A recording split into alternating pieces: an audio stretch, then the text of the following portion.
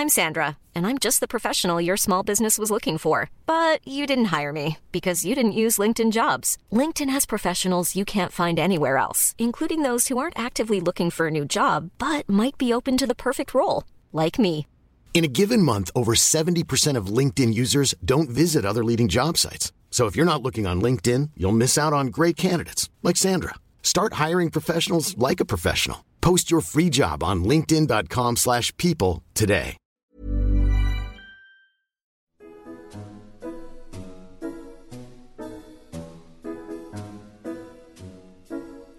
There is no better group of plants for flower power than forms of the shrubby potentilla, producing single rose-like flowers continually from June to the first frost.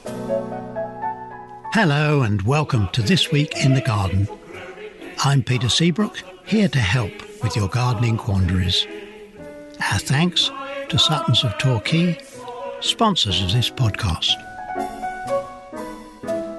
The back end of January is very much conference and international trade show season as far as I'm concerned. And in the next week or so, I've got the Horticultural Trades Association Contact Conference. There's the British bedding plant people. They've got their conference and annual general meeting.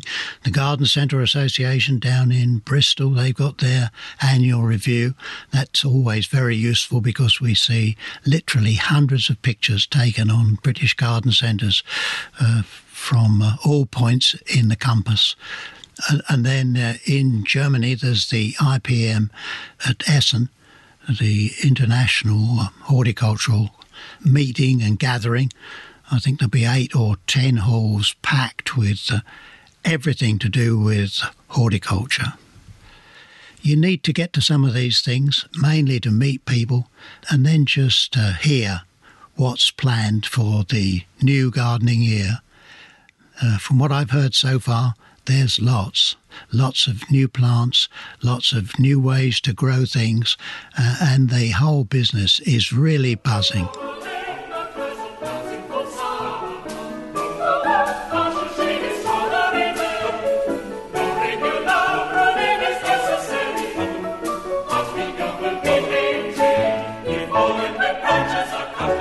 For something like 12 years, every September, I would load my lawnmower into the front seat of the car and drive to Birmingham on a Friday and do a little gardening insert for a live TV programme called Pebble Mill at 1. And when I got there, hopefully 9, 10 o'clock, and over those 12 years I don't think we missed a Friday, regardless of weather, I would put myself in the hands of the producer, director of the day, and on a number of occasions it was one John Smith from the Midlands. And John has kindly agreed to join us today. John, we have very many happy memories, don't we, of Pebble Mill at 1 in Birmingham? Yes, the programme started daytime television, really. We had a very good editor who gave us a fairly free hand. And things got started there that even nowadays are still being carried on television.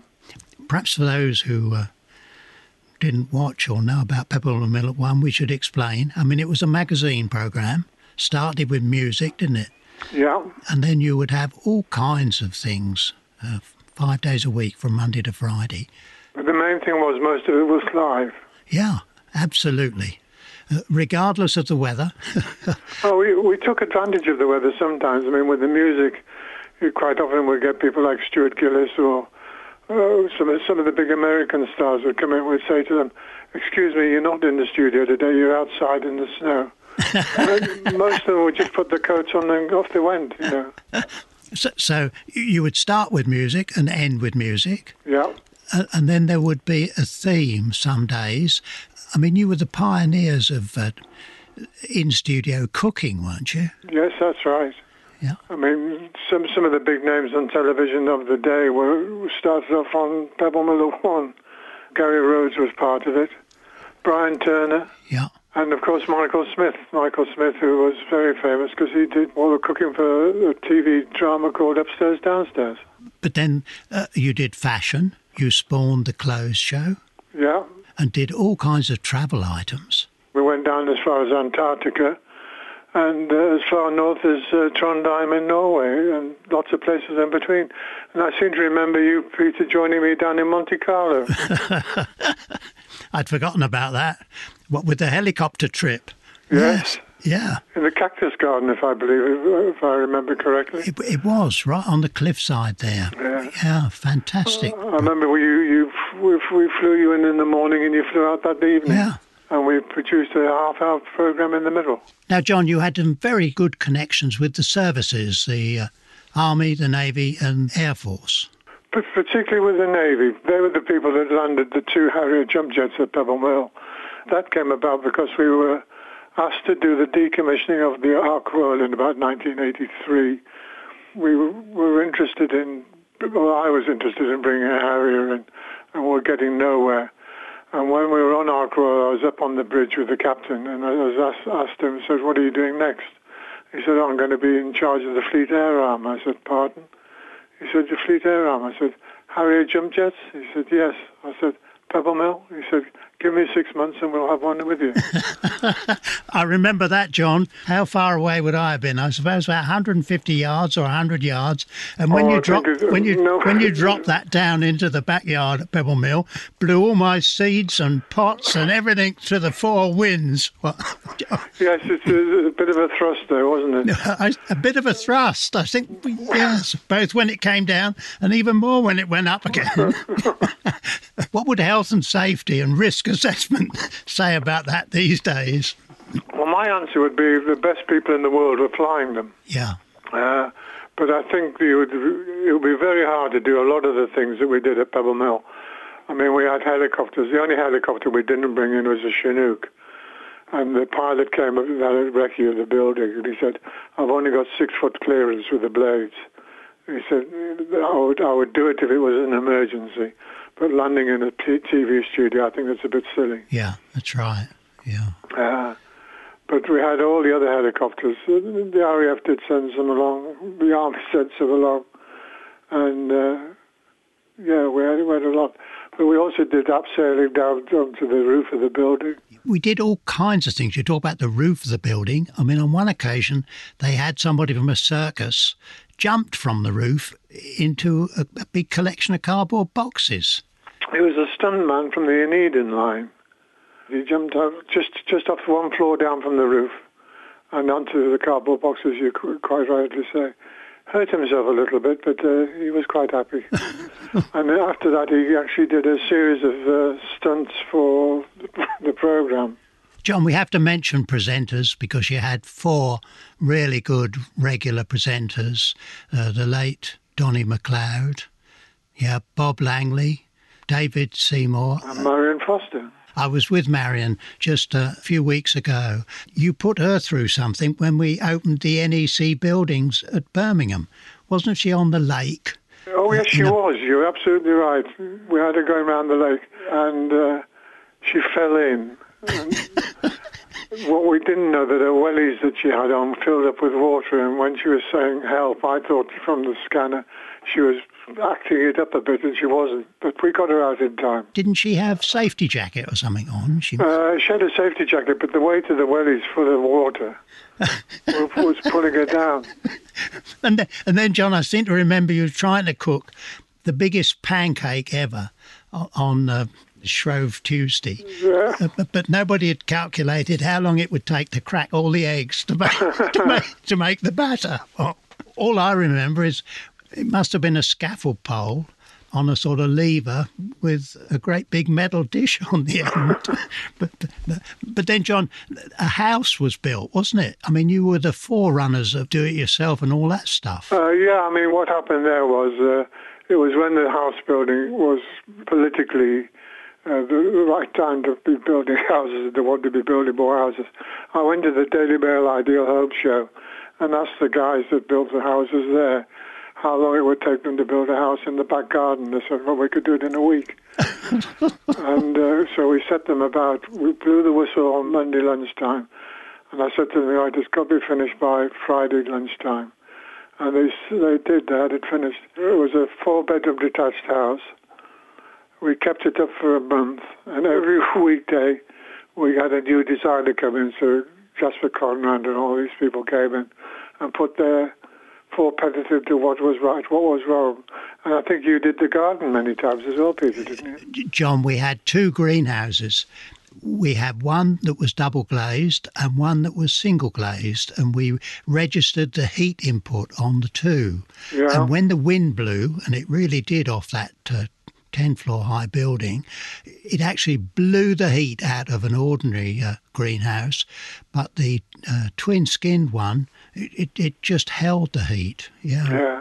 Can you remember when we built the hydroponics greenhouse? Oh, yes. That was ahead of its time. And we were the early days of polytunnels, and I remember having a straw bale at the back entrance in the corridor, getting it steamed up before we moved into the polytunnel to keep that heated during the winter. Yeah. We did some crazy things, John. Well, what we mustn't forget is that most of this was done in the winter months as well. You didn't have the advantage of the warm summers or whatever.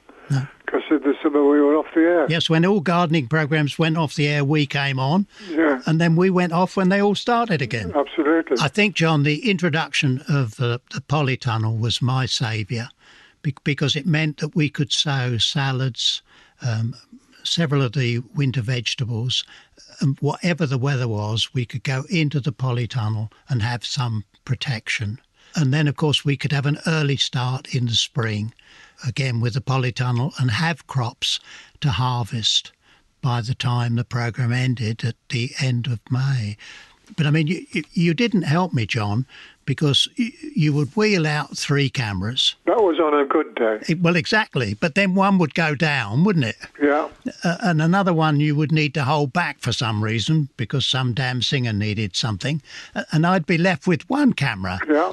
And we'd be rehearsed for, 8 minutes. And then you'd say, oh, no, we've only got 7. And then it would be back to 6, and you've only got 1 camera. I mean, you weren't always kind to us gardeners out there at the back with the wind blowing everything everywhere. You have to work on the outside world, Peter.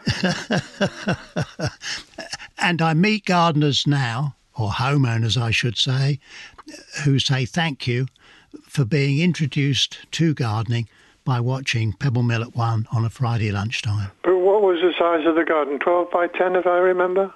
Yeah, exactly right. 10 foot by 12 foot, spend £1 and pick enough fresh vegetables to feed a family of 4 at least once a week.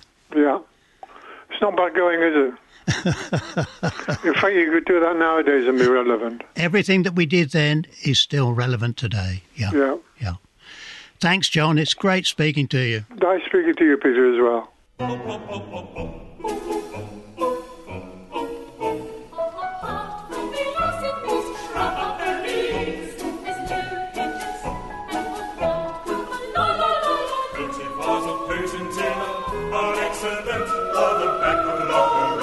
My thanks to Suttons, sponsors of this podcast, and also my producer this week, Rich Jarman. I look forward to speaking to you next week. Discover more at sungardening.co.uk.